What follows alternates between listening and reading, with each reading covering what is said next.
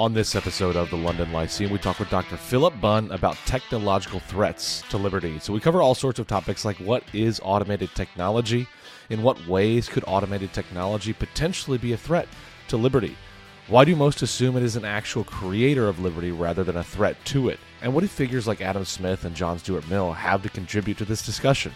Should we think of efficiency and productivity as the gold standards of liberty? And does efficiency and productivity actually harm our soul? And much, much more. As always, if you have thoughts about the episode or ideas or requests for the show in general, hit us up on Twitter or Facebook, or check us out at our website, thelondonlyceum.com. Now, for the only analytic, Baptist, and confessional podcast on the planet, we think this one's going to get you thinking.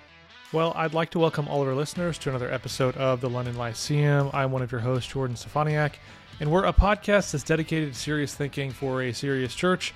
So we cover all sorts of topics that range from more theological to more philosophical to political theory and across the spectrum, though we're probably not going to have episodes on art history, though if there's a great interest in that, maybe there is some reason to do that. But one thing we've tried to do with the podcast, if you're a new listener, is to encourage and cultivate an intellectual culture of sorts. And what we mean by that is just some of the things we repeat, the sort of stuff that we publish is supposed to encourage things like charity, curiosity, critical thinking, and cheerful confessionalism. And so for us, that's a wide range of virtues, and the main idea behind it is we're supposed to be kind and generous, interested in other people, but we can also hold it firmly to what we believe and why we believe it, but we don't have to be jerks about it. So we want to straddle this line of we want to be really serious about all the arguments that we make and make them as robustly as we can, but we want to be a cheerful bunch about it, and we think that's a good, healthy posture for people. Especially in the internet age, it seems like everybody's sort of posture is either let's just let everything go, or it's let's just bring a knife to every fight. Or not every fight. Every conversation I have, I've got a knife in my back pocket. I'm ready to stab people. We wanted to let's not do the extremes. Let's find somewhere in the middle because we think that's probably more appropriate, the golden mean of some sort. Anyway, I am thrilled to introduce you all to Dr. Philip Bunn today. I'll let Philip tell you about himself a little bit, but I'll tell you a couple of things that I know. Number one, we're talking about technology stuff, and of course, I met him on the Twitter webpage, X, whatever it's called. So for all that we will say bad about technology, there is some cool, mysterious goodness to technology. And one thing I've learned is I like almost all of his tweets. Maybe that's just because it's clear that he likes being a dad. He loves books. And so, what better kind of a person could you be if you have those two things? So, Philip, before we jump in, just tell me a little bit about yourself. And then maybe we're talking about your dissertation and I guess a potential probably monograph at some point, talking about automatic technology, et cetera. What was it that really drew you to that area? Yeah, so in undergrad, I went to Patrick Henry College. I took a class on modern and contemporary political thought, and in that class we read some work specifically on technology. So we read Heidegger's Question Concerning Technology, and then we read some essays by this guy George Grant, who's a Canadian political philosopher. So not the Presbyterian George Grant who's kicking around in the States, but an older Canadian George Grant who wrote and thought a lot about technology and its progress at his time, and it really challenged some of my preconceptions about technology. The idea that technology is a neutral tool that we get to use however we want. It just kind of threw me for a loop. It just changed my life, I think, in measurable ways. So from then on, I was just I really want to think harder and study more about this technology stuff. And so I did end up going to grad school at the University of Wisconsin-Madison, and that was my trajectory from then on, just this Grant stuff in the back of my head about technology. And so it just so happened that I ended up at Wisconsin working with some people who were thinking deeply about the liberal tradition, particularly people thinking through Adam Smith and Tocqueville, for example. And so I ended up sort of getting slotted into that and thinking about technology, through these thinkers that I was being kind of guided through at that stage. So that was sort of where this project came. It's been a long time coming, I suppose. And you're at the Lyceum Institute at Clemson? Is that right? Yes, so the Clemson Institute for the Study of Capitalism down here in Clemson, South Carolina, yes. Awesome. Are you a Clemson fan at all? I haven't been. I root for them now, but my wife's family has indoctrinated me into being a Tennessee Vols fan. Her whole family went to the University of Tennessee. So okay, see, my dad and my grandparents, they're from Knoxville. My grandparents live in Knoxville, so I've always been a Vols fan. So yeah, so there we go. I wear the orange. I'm ready for it. The good orange, not the Clemson orange. Yeah. That's right. So let's start at the baseline level when we talk about automated technology. So I think that's the terminology that you used. What are we talking about? Is this, and I imagine a lot of people when they hear automated technology, they're probably going to start thinking of things like AI. Yeah. How is that connected to automated technology? Is one a bigger bucket, or are they completely separate?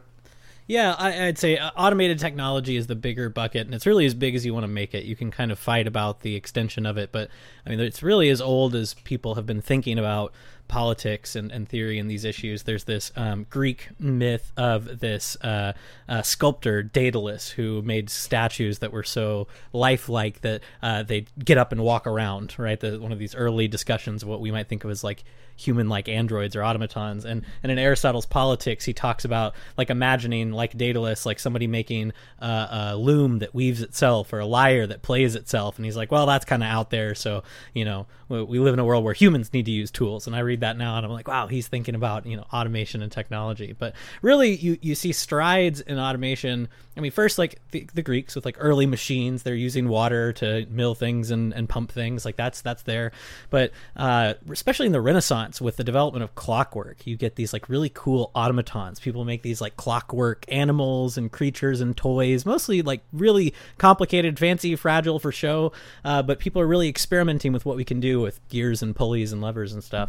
But what the word automation came from or was first applied to is sort of industrial era technology that is the kind of machine that has some ability to self-regulate. It has, think like a steam engine with like a pressure release valve, right? Something that can sort of run on its own with minimal human oversight. That's what most people think of or are talking about when they start using automation. That sort of stuff substitutes for like manual labor, usually automatic looms and things like this.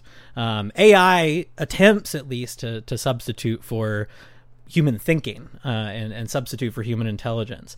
And so it's where we're at now in a fairly rapid span of time. We've gone from AI technologies being sort of pipe dreams to being relatively, simple flowchart like algorithms to being really good at playing certain games like chess to now, like, I can just get on my computer and type in a prompt and my AI generative technology will write an essay for me. And that, of course, if you work in education at all, that's quite concerning.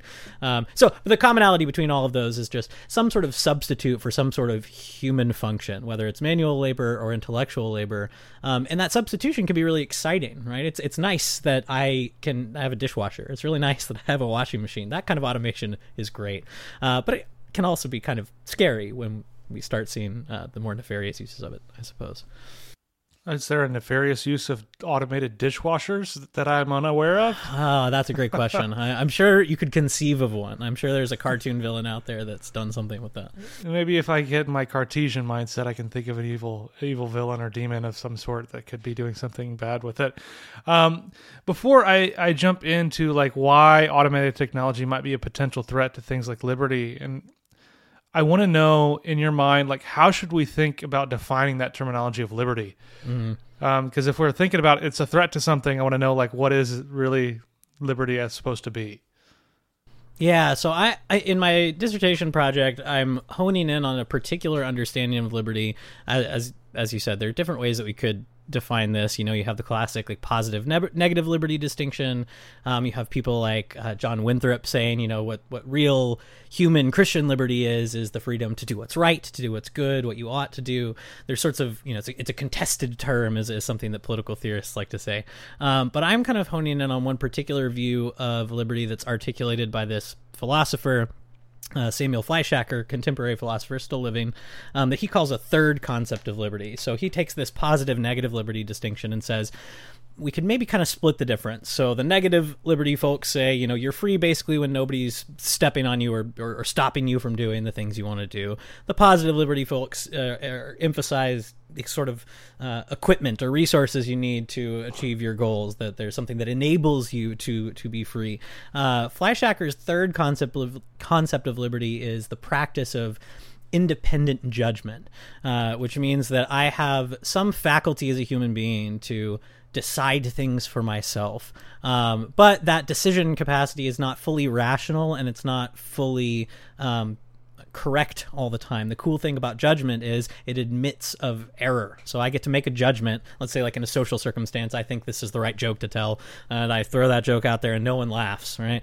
My judgment has been judged poor by the people around me. And so I get to revise that going forward. Maybe people's sense of humor doesn't match my own. And so for Flyshacker, really meaningful liberty is the ability to go out in the world and develop that independent judgment, submit my choices to evaluation in a social setting, and then go back and revise it without anybody, forcing me to make particular judgments, but without denying the reality of the social setting.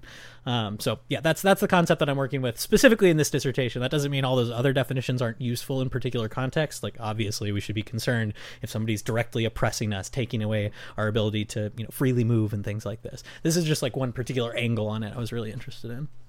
Yeah, so I was reading your dissertation, and I found like even the beginning was really well done, fascinating, and it hooked me. I'm like, no, dissertations normally don't hook me.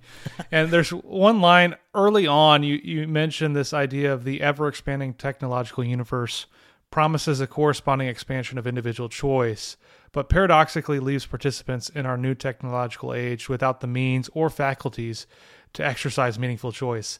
And that seems to really be like let's set up the whole argument here. So as I think about that, what ways is automated technology potentially a threat to liberty rather than a liberator?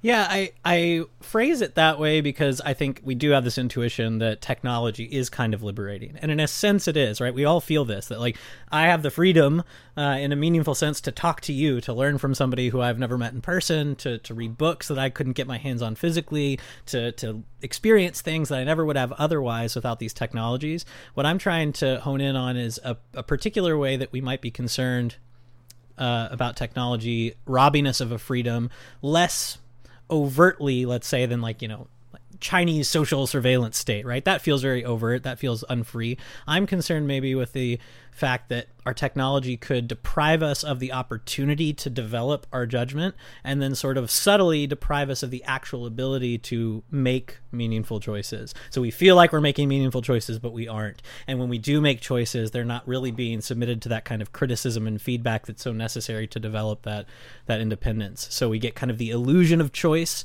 and we get trained into a kind of dependence that I think most of us should be kind of concerned about. Yeah.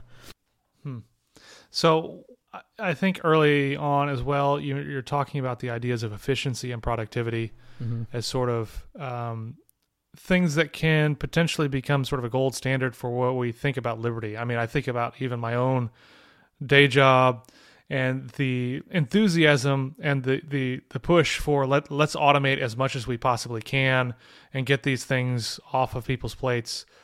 And there's a sense in which if you do that, then you're free to do other stuff that's like more valuable. But is there a potential worry that's lurking there when we start doing that over and over again?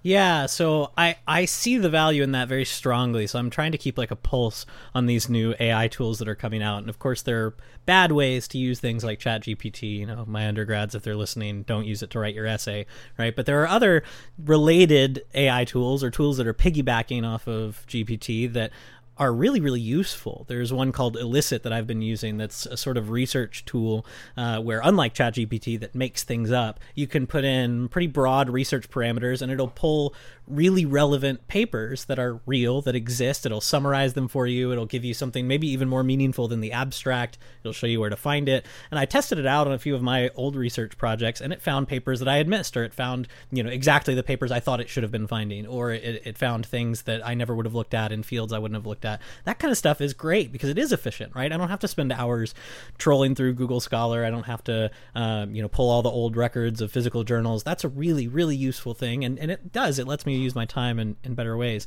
But I think we have a tendency many times to put things like efficiency and productivity up as ends or goals without realizing they're sort of tools that need to be used towards the proper goals. So I think it's pretty straightforward to think of like really bad times it's bad to be efficient, right? Some of the most efficient exterminators in human history were the Nazis, right?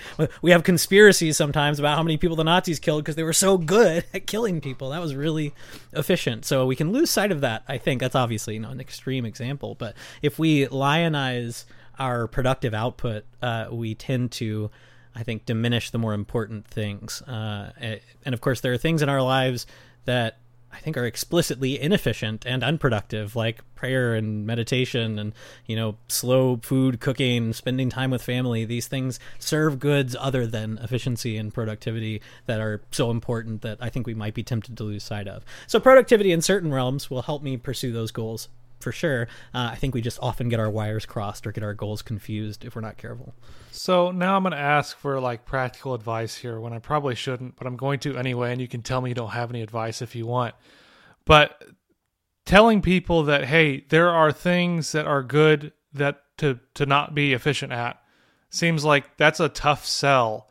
How do we convince people that there are goods on the other end of this that are only achieved through an inefficient means? I always want to kind of appeal to the things that I think people already truly believe. And so I think we see this now in the sort of revival of arts and crafts kind of things, custom, locally produced, locally grown, that sort of movement, I think shows a lot of people that there's value in the inefficient, right? Instead of going to the cheapest grocery store, I might spend a day at the farmer's market. I did this recently, actually, and I ran into 2 or 3 people I hadn't seen in a long time, and we spent a day together and had lunch together, and these sorts of chance encounters that you miss when you're trying to streamline and life hack, I think are so valuable in a way that most people recognize but often miss. So I'd want to try to grab onto the things that they might find appealing. Of course, there are certain groups of people that I don't even know how to talk to. There are people who are just full-on rational systematizers who this just doesn't even make sense to them. They want to streamline all of their meals. They drink Huel or Soylent or whatever, and strip away all of the beautiful things in life. And I don't know what to do for them except just expose them to beauty, which I think is always inherently somewhat inefficient or unproductive. I like it. It's just awesome. As I think about efficiency and productivity, focusing on that again, are there ways that is harmful to us? And I think you used the terminology of soul. I don't remember if you're using that in a distinctively metaphysical sense or more of a just colloquial, your mental life sort of thing. Either way, I'm interested. How is this potentially harmful to us? Yeah, and this goes to some broader concerns I have with the technological habits we develop, but I think if we pursue the efficient or the productive at the expense of the things that matter more, that is going to have downstream consequences on, let's say in the most basic sense, just our character, who we are and how we act. And then, I would say even our eternal soul, right? So I could maximize my productivity as a scholar or a teacher by really ramping up the time that I read and write. I could reduce my time with my family. I could churn out kind of countless projects. I could squeeze my writing into every spare second. Maybe I could start attending online church, right? The commute time to church, that takes a while. Long sermons, those are boring. I can skip all the singing, right? I just need the sermon, the Bible, that's all that matters, right? So by productivity metrics, I think I could sacrifice much of what we, I think, rightly consider to be more important and meaningful. And in the same way, if I treat things like my prayer or life or my study of scripture as an efficiency checklist, how quickly can I get through the Bible? How quickly can I get through this commentary? I think I've missed the point, right? I think I'm doing some real harm to myself in terms of my attention span, my ability to just be, quiet and still with my thoughts, with God, with my family. So I can see, I think, some measurable harms there. So you mentioned the terminology of, focusing on the things that matter more. And that's part of the reason that I think efficiency isn't always the right way to think about it. At a national scale, I mean, you're doing politics. How is it possible to get people to recognize what matters more anymore? Because to me, it seems like we are at a point in our own culture's moment or whatever where there's no shared, I guess, idea of what matters more. And so then that makes it even more confusing and difficult to try to wade through these sort of discussions. Yeah, I think that sort of pursuit almost always has to happen at the small level first, at the local level first, at the family level first, right? So I can kind of put this into practice in my own family life, right? If I sort of speed through bedtime, punt my child off to bed rather than, taking some time, wind down, maybe read scripture, maybe pray. Those are two different lives and habits that I can build up. Same with my church life. If I just, go to church, leave as quickly as possible, don't actually participate in the community, don't get to know people there, don't join a church maybe even, right? I lose all of those things as well. So I think it's things that have to start on the level of like, what decisions am I making day to day? My wife and I are reading this book right now called The Common Rule, which is really excellent. It's by a Christian, and he's sort of developing his own, rule of life, like the old Benedictine rule or Augustinian rule,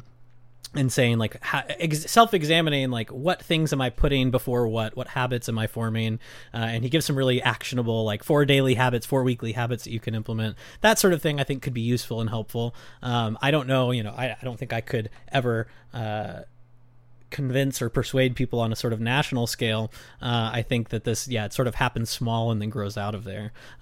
So there's another book as well called Dedicated by Pete Davis. I'm looking up at my shelf trying to remember what it's called, but the subtitle is something like The Case for Commitment in an Age of Infinite Browsing. And so there's a whole genre of these books that are basically just asking you to self-reflect on day-to-day what choices are you making, and then looking around you at the community you're building, how could you do better on that as well? I think it starts there and builds up most effectively.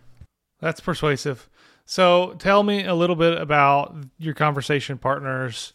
How do Adam Smith, John Stuart Mill, and these other guys impact how you're thinking about this? What are they contributing to the discussion? Are they disagreeing with what you say and that's how it's spurring you on, or are they making unique contributions that you're leveraging? Yeah, I'll just say in terms of just like pure practicality, if any of the audience does go to grad school or is in grad school, you'll find if you do any sort of like historical work, political work, theological work, a lot of times you'll find the thinkers that you're focusing on are sort of friends of convenience, right? You might land on them in a course, you might land on them because your advisor knows these people well and is able to walk you through them. A lot of times it's not like I've just found someone who I think has all of the right answers on everything. It's I've circumstances are such that these people sort of landed in my lap, and when you get to the defending your proposal or your dissertation phase, one of the most annoying questions is to justify your thinker selection if you're doing historical work. And the real answer for everyone is, I don't know, I just thought they were neat. But no, they don't accept that answer, so you have to have better answers. So part of it is convenience, right? I was studying these people in courses. These are the scholars that my professors were working with. But part of it was I did kind of see what I thought was an interesting story. So they're all working in the early industrial, or for Adam Smith, just pre-industrial era, wrestling with new technological progress, new economic progress, and what it's going to look like in terms of politics and economics going forward. And all three of them have a concern with some kind of liberty. They're all very concerned about what the world looks like in a future where certain things are not addressed. And so Adam Smith, has the reputation as this sort of like monocle-wearing capitalist, but he's very concerned about the moral character of the working class. Tocqueville is very concerned about the possibility that the future looks more like equality in servitude than equality in liberty. And John Stuart Mill, of course, is very famous for writing on liberty. Yes, he's a utilitarian, but he thinks that liberty really, really matters. And so all of them are kind of in conversation with each other. Tocqueville and John Stuart Mill wrote letters back and forth. Both of them were reading Adam Smith. They're all wrestling with similar questions about new machine technology. And so I just found this kind of interesting thread of they weren't particularly concerned with the sort of big tech totalitarian questions that we wrestle with now. They were concerned with what these advancements did to the mental life, let's say, of the person using machines or living in a new machine industrial era. And I think they had some really good insights there that we've maybe kind of lost, that I'm trying to like stretch forward and apply to our current conversations. Because I think to the extent that they are right about the things that machines do to us, the machines we have now are worse in many ways, where before it was, if you work in a factory, that might be a really boring job and you become mentally mutilated, as Adam Smith says. Now we're all using these things, right? We're staring at these things all day. And if there are bad things that are happening to us psychologically, it's far more pervasive than factory work ever was. So. Hey friend, are you a loyal listener to the London Lyceum? If you are, we really appreciate you. But we wanted to make sure you knew about our exclusive content option for the podcast. If you want, for just $5 a month, you can get access to all Kiffin's Keep episodes, Genuinely Particular, Typology by Immersion, and The Hanover House, and any of our other exclusive content that we produce. And all the episodes will be right there in your normal feed. So go ahead and click the link in the show description and you can sign up today. We appreciate you. So would you say if our phones or things like that are doing bad stuff to us, do we just get rid of them? What's the solution here?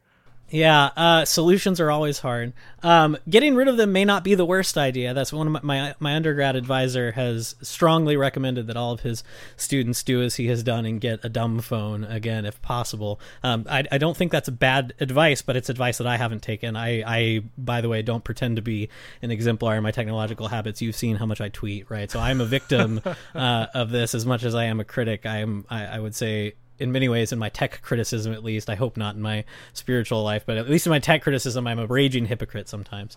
But I do think there's an argument to be made for either getting rid of your smartphone or at least seriously assessing your relationship to it.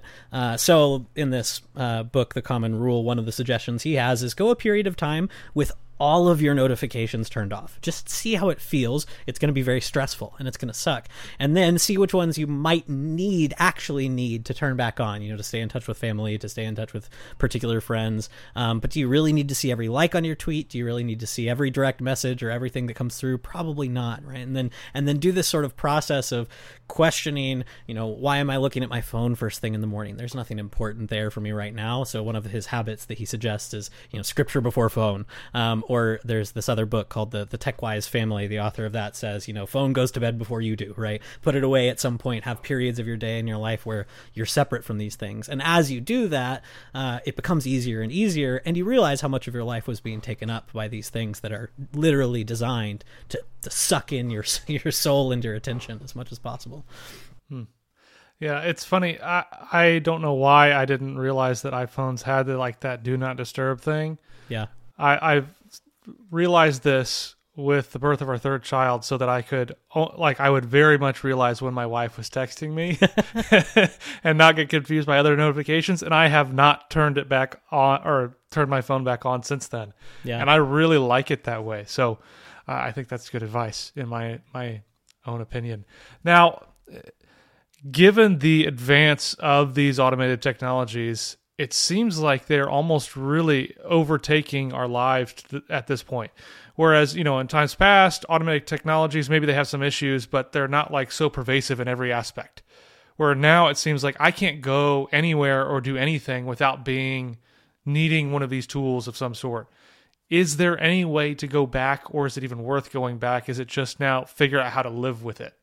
Yeah. I don't want to be, say anything that gets your podcast on a watch list, right? But, you have solutions that range from the extreme, right? The Ted Kaczynski types, or maybe less controversial, right? We could think actual Luddites, going out and smashing the machines. That's one extreme. That is something that seems, completely impossible now, right? To be a Luddite in an industrial era where I could literally smash the loom that took my job, that's one thing. But everything is in the cloud now, right? I can smash my computers. I can't go take down Amazon Web Services. So that doesn't seem, that seems like a meme at best. So that doesn't fill me with dread. I think it refocuses the issue for me. So to what we were talking about before, I think it says, okay, there are limits as a human being to my ability to solve these problems, but can I confront, can I view this as a really incredible opportunity to confront myself and my habits, maybe my sin in relation to my own technology, my relationship with technology? Can I work with my family, my friends, and my community to develop virtuous habits relating to technology? So there's two analogies I use at the end of the dissertation that I found really helpful, and when I tell them to people, they seem to find them helpful as well. They're both from Werner Heisenberg, who's a physicist. You've seen him if you've watched the new Oppenheimer movie. But he is somebody who thought really deeply about technology. He was also a Christian. And so he has these two analogies in his book, Physicist's Conception of Nature. The first one is analogizing technology to an arrow fired from a bow. And so he says the products of our scientific progress have a direction. They're like an arrow that's been fired. It was fired in a particular direction. It has a tendency, a target, an aim that was set by the person who set it off. It can be redirected by a stronger force, but it has a direction or a tendency determined by who aimed it. So that goes back to the George Grant thing I was talking about at the beginning. I've been thoroughly convinced by this point that the standard line that, well, technology is a neutral tool is just really not true. It sort of undermines the tendencies that are baked into these things that I think we must be aware of if we're going to use them well. So that analogy of like, this is a thing with a direction, and in order to use it well, I have to know what that direction is. What tendency is this thing pushing me towards? Is it towards healthy habits? Usually not.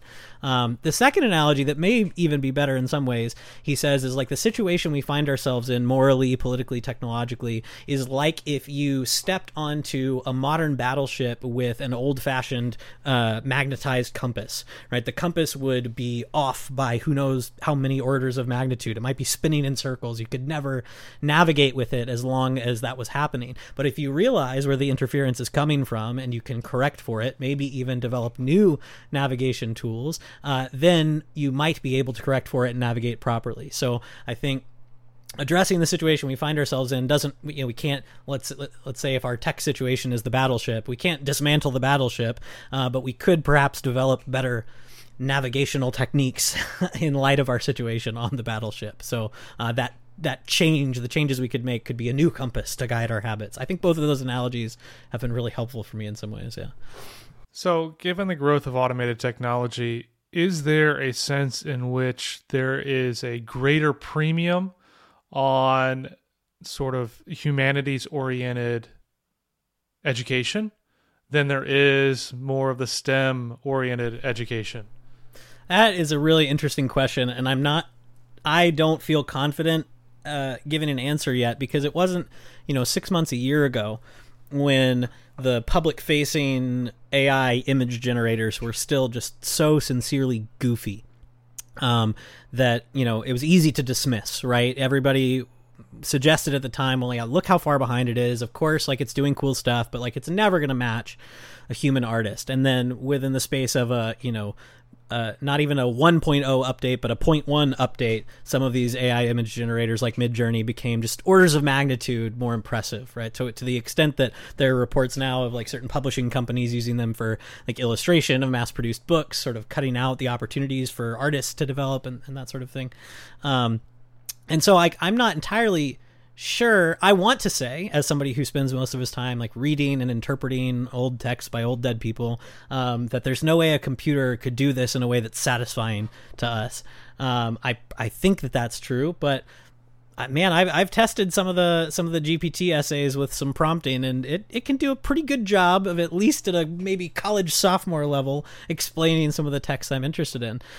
So I think it's difficult to say. I think what will inevitably happen is in art, in writing, in any sort of creative or productive output work, I think we're going to see a development of call it a luxury market of human-sourced products that, certified human, no AI origin, we do that with coffee and all chocolate and all of this. I think that's going to be a niche that might get filled eventually, just like there are people now who are willing to go down to the farmer's market and spend $60 on a cutting board instead of going to Target and getting something that looks similar for less. I think there's going to be people who are willing to pay more for the kind of people who can write a novel that they wrote that a computer didn't. Yeah, I want to say yes, of course. The humanities are always going to be around, and they're going to be different, and it can't make movies and it can't do good analysis. But I I don't feel confident in any of my predictions anymore.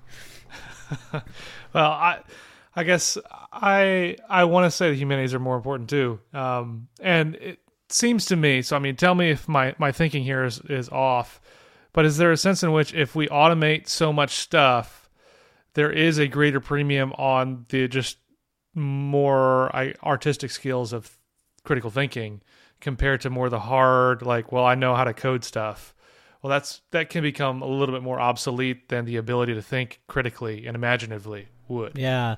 I mean, it is really interesting how quickly these tools were able now to generate like fairly usable code. The people that I know who do more of that, are able to use it to streamline and make more productive their workflow. So I want to say I think I'm somewhat skeptical still, in the sense that I think now or in the near future, these tools will be able to produce, let's say, artistic looking things that will be perfectly satisfactory to most people. So I think in the very near future, we're going to have, AI movies and AI novels and everything else that consumers won't have a problem with.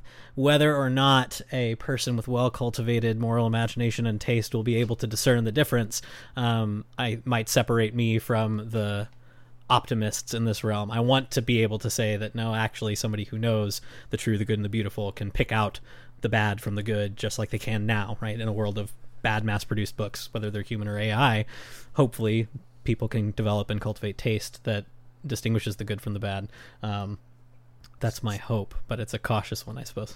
So tell me this, if AI or just automated technology in general has the power to do all this stuff in the future, let's say, a year or two, people begin to be displaced from their jobs, etc. Is there any sort of moral imperative for the civil government to enact sort of restrictions of some sort on these things? Or is it total free market, do your thing? Because how are we supposed to tell you that you can't develop technology? Yeah. There's a range of thought on this, right? On the one side, you have people like Adam Thierer. He was at Mercatus Center. I'm not sure where he is now, but I've called him sometimes jokingly. I don't think he knows I exist, but like my intellectual rival, because he has this book called Permissionless Innovation. And that's sort of his line, right? Is that, when we assume we know more than we do and we try to use the state to step in and squelch some sort of new developing sector, we're causing more harm than good. We could never possibly anticipate what happened in just the past year, 2 years, 10 years, 20 years. So why would we attempt to regulate and stymie it with policies that intentionally prevent that kind of progress?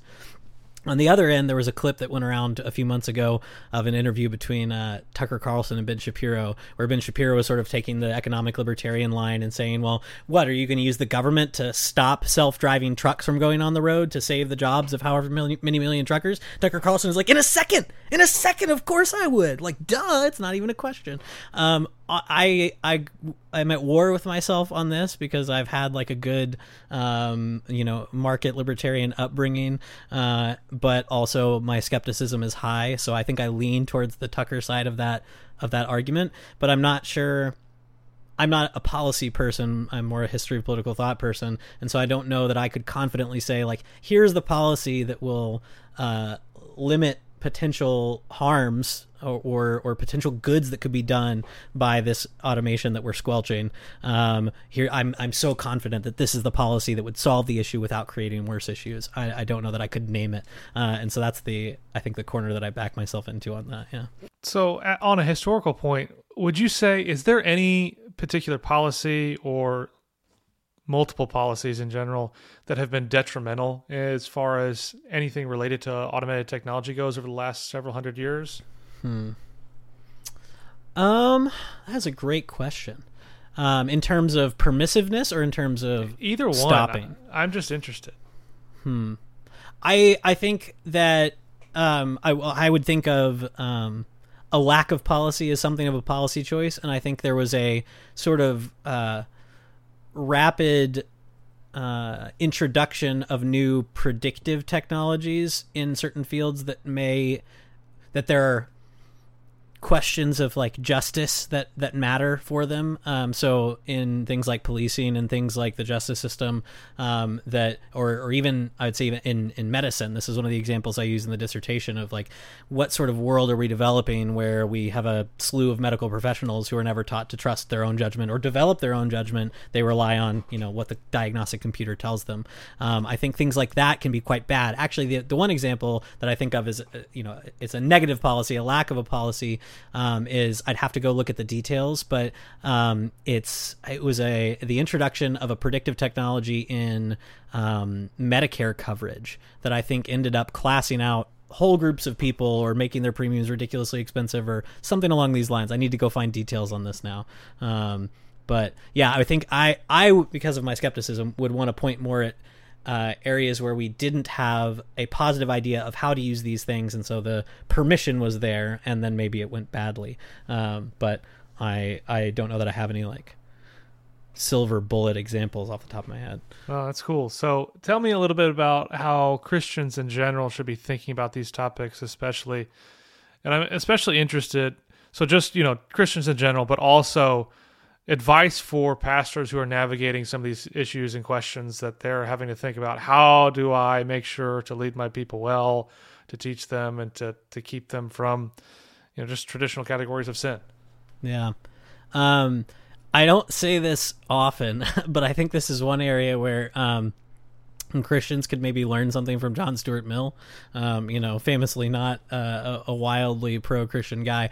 But Mill was very concerned with what he calls the imposition of systems of goods. Like, he's concerned with the idea that somebody else's way of life or idea of what the best life is could be imposed on a free individual through things like dogma, custom, policy, whatever. And so obviously, as like confessional Christians, there are things that we can't get on board with about this, right? We think that there are things that we can legitimately receive from authorities that we ought to believe, so we can't jump on board with this all the way. But I think he's hitting on something that Christians would do well to think about, which is that we can be sort of unwitting recipients of systems of goods or ways of thinking or values through kind of a variety of avenues, and I think one of them is technology. We can sort of unthinkingly adopt worldly ways of thinking imposed on us by, we Christians are very famous for talking about this way about our entertainment, right? The things that we get from Hollywood or the TV shows. I think it's just as true, more true even in some ways of our technology. What are we being taught to value, to prioritize when we view the world through the lens of Twitter or Facebook or what have you? So I think it would be good for Christians or pastors counseling Christians to think or consider, like, what is the source of the beliefs that the people in their congregation might have? Like, what is the source of the systems of goods that they're getting? Is it from Silicon Valley and the people, their cronies that they're imposing on us? And I think it would be very good for Christians to do more serious reflection on the habits that our technologies inculcate in us and how defined we are by those habits. I've just been teaching Aristotle in my intro political theory class. And so Aristotle says, we're formed in our character by our repeated actions that habituate us towards virtue or vice. And so there's this philosopher, Will Durant, who famously summarized that, sometimes gets quoted as Aristotle, but he says, we are what we repeatedly do. Obviously there's, Christian lines of what we can accept from Aristotle and not, but I think that's true in many ways. And also another ironic author to recommend to Christians, as he was a socialist atheist, but Kurt Vonnegut also took that a step further and said, we are what we pretend to be. And so I think tech gives us avenues to pretend to be lots of things. We put on a face in our social media environments, and that gives us opportunities, I think, to develop like really sinful habits. I think Twitter or any social media, right, incentivizes us to rage and bicker and gossip and slander and do all of these things that Paul is concerned with in the church that we we should probably be just as aware of. This is probably a terrible anecdote, but like just the other day, Sunday, I was walking back from taking communion at church, and I saw people who had already gone through and received back in the pews who had, like, as soon as they sat down, pulled out their phones because it was like, okay, well, I've taken communion, the best part's over. Better check my notifications, right? Fantasy football's going, and then I sat down and I had this like itch. I was like, oh, maybe I have some notifications, and so I think those sorts of habits like keep us captive, and they can certainly be a detriment to our walk with God and should concern us. So I think there are people who are thinking really well about this. Like I mentioned, the Common Rule book is really excellent on this. There's I have this book edited by Jason Thacker called The Digital Public Square: Christian Ethics in a Technological Society. I think there are some people who are doing really deep thinking on this from a uniquely Christian framework that are really useful. But then also just like secular academic work, like Shannon Valor has a book called Technology and the Virtues that hits on a lot of this stuff that I think is just as useful for us from a Christian frame. Yeah. Okay, so now we've got that. I want to know, before we wrap up, you've got a website, philipdbunn.com. Tell me a little bit about your future work, what you're interested in, what your plans are, those sort of things. Yeah, so I'm applying for academic jobs. The dream of everybody who gets a PhD is to go find a tenure track job somewhere. So I'm hunting down jobs in teaching the history of political thought, and hopefully someone will pay me full-time forever to talk about technology and politics. But right now I'm working on a set of projects, like working on the dissertation, turning that into a book. I have a project right now on Calvin and Jean-Jacques Rousseau, which I'm really excited about, on their disagreements over the method of catechism as a legitimate form of education for children. But also just, you can find on my website, I'm occasionally blogging on Substack, and so I kind of keep track of my reading there and have some occasional essays and thoughts. So all of this stuff and more is the kind of stuff that occupies my brain for the most part. Well, I'll tell you, the Calvin idea, I mean, that's fascinating. So now I just need to have you as a regular guest. Anything you're writing, we could talk about it. Whether it's you wrote that short little essay for us in defense of libraries, which I loved. So pretty much, I'm a fanboy, I guess, is what you would say. I appreciate it. If you were to make a recommendation, let's say, because we've got quite a few listeners who are in the bucket of their sort of vocational ministry of some sort, or they're interested in that, what political theorists should they be reading to help them? What political theorist? I want to go back to what I said at the beginning. I think that George Parkin Grant is really understudied. He's a Christian thinker. He's very interesting in his politics. He's very influential in what Canadians call red Toryism, a weird strain of what Americans might call conservative thought, but not really. But also he wrote a lot, especially with his wife, on ethics of life, particularly euthanasia, in ways that I think were very prescient. So if you're thinking at all about like bioethics and new medical technology and things that are going on in Canada, Grant is a great resource for tech, for politics, for Christian theory. I think he's just kind of excellent across the board. So yeah, he has a book. I think the best intro would be an essay collection called Technology and Justice. Has some very good essays that would sort of like dip your toe in those. Excellent. Well, this has been tremendous. Everybody who's been tuning in, what I need to tell you guys, go find Philip on Twitter and follow him there. Bookmark his website. And if you are hiring a history of political thought, then you know who to talk to. Now you've got your best candidate here. So everybody, check out Philip, follow along, read his stuff as it comes out. And once this dissertation becomes a book, I will make sure to tell people to go buy it, so that you can get a couple of sales beyond just the library sales. I mean, right. If you go through traditional academic publishers these days, it's like, okay, we're going to sell it to a library. And by the way, you're not going to get paid for the first however many 100 copies, but it's necessary for the CV. So, yep. It's got to do it. It is what it is, I guess. So I'll tell people to buy it, though. That's my main thing. So check it out. If you're listening to this way in the future, we're recording this in 2023. If you're listening to this in 2025, or 2026, I imagine it's there somewhere. So go buy it, find it. I'll try to remember to come put the link in the show notes. I forget that I tell people in the future in these episodes in the past. I'm getting all time wizard stuff on you now, but I'll tell people, I'll put the link in whenever it comes out, and then I forget. So just go find it, Google it if it's not there. That's my main point. Anyway, thanks everybody for tuning in to the only analytic Baptist and confessional podcast on the planet, and we'll talk to you guys soon. At Parker, our purpose is simple. We want to make the world a better place by working more efficiently, by using more sustainable practices, by developing better technologies. We keep moving forward. With each new idea, innovation, and partnership, we're one step closer to fulfilling our purpose every single day. To find out more, visit parker.com/purpose. Parker, engineering your success. Everybody in your crew identifies as either Big Mac Burger, McNuggets, or McCrispy Sandwich. But you're the Filet-O-Fish Sandwich all day. That crispy fish, that savory tartar sauce, that melty cheese, that pillowy bun. Yeah, you get it.